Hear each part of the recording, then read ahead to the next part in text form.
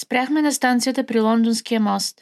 Докъде да видим на къде сме, докъде си намерим стая, то се стъмни и останахме да вечеряме в нашия хотел, който носеше громкото название International Hotel, а всъщност беше едно мизерно ханче в самия център на Лондона.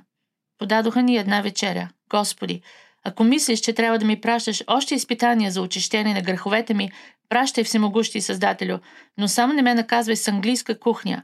Може тази кухня да е най-рационалната, може да е най-идеално съчетание на белковина, азот и тлъстина, може техните ядения цели целенички да се превръщат на кръв, може, но избави Боже от тези грамадни парцали кърваво, студено, безсолно месо и от тези лигави, гнусави, скашкани зеленчуци.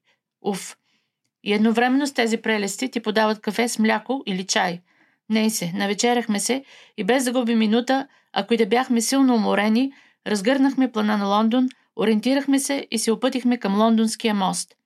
Помня, че като учих едно време география, в учебника се казваше за Лондон, че е най-голям и най-населен град, че на Темза имало разкошни мостове, прелесният изглед от които бил единствен в своя род, че вечерно време Лондон се осветявал до толкова блестящо, защото на пътника се струвало, че нарочно е иллюминиран градът в негова чест. Бошлав. Лондонският мост, най-оживеният от всичките мостове по Темза, беше до толкова слабо сравнително осветен, защото ние с филарета едва можахме да забележим в амбразурите на моста налягалите по камените човекоподобни същества, оголените меса, на които изглеждаха като бледни петна под прогнилите и изпокъсани одежди. Ето ги, начеват се впечатленията от Лондон.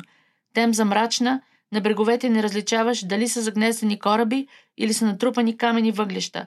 На целия град дреме тънка прозрачна мъгла, в която блещукат газови и електрически светлини.